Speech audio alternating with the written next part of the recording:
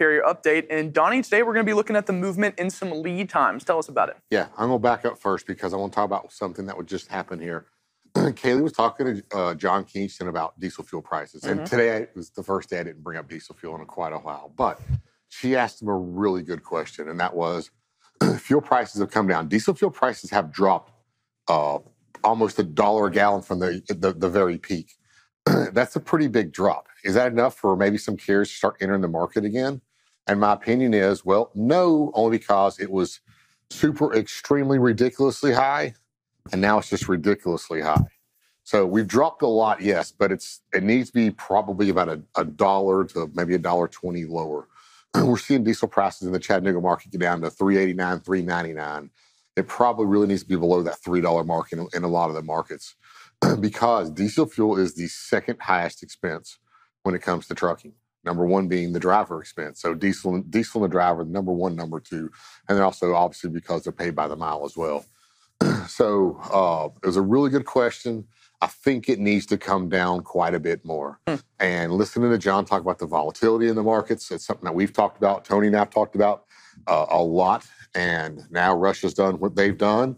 I thought it would have a more of an immediate effect. John explained how that may not have an immediate effect, that the oil lines need to align and see how that's going to affect it. So maybe in a few weeks, diesel fuel might stop going down and go back up.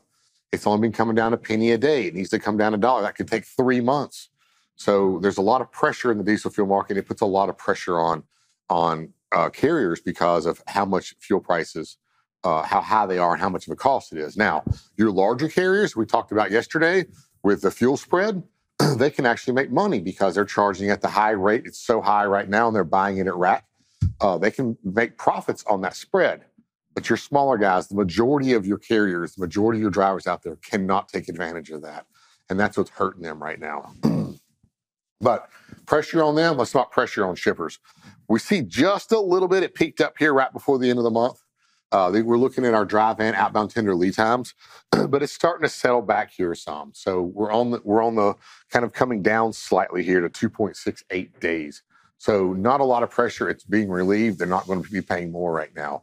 What I really like about this outbound tender lead time is my next chart. We can throw it up on a map, Tanner. I've got Texas here highlighted, Houston market, 3.33 days versus that 3.68 days. You can see here some of your smaller markets, some of your really rural markets, New Mexico, Colorado, Wyoming, Montana. You see a lot of tender lead times in there. Why? Because capacity could be some real big issues out there. When we come back, though, Tanner, we're going to take at least Houston right here. We're going to bring it up on a chart, compare it with the regular like we talked about, and see what's going on. All right? Awesome. Thanks, Donnie. We'll hand it back over to Anthony and Kaylee.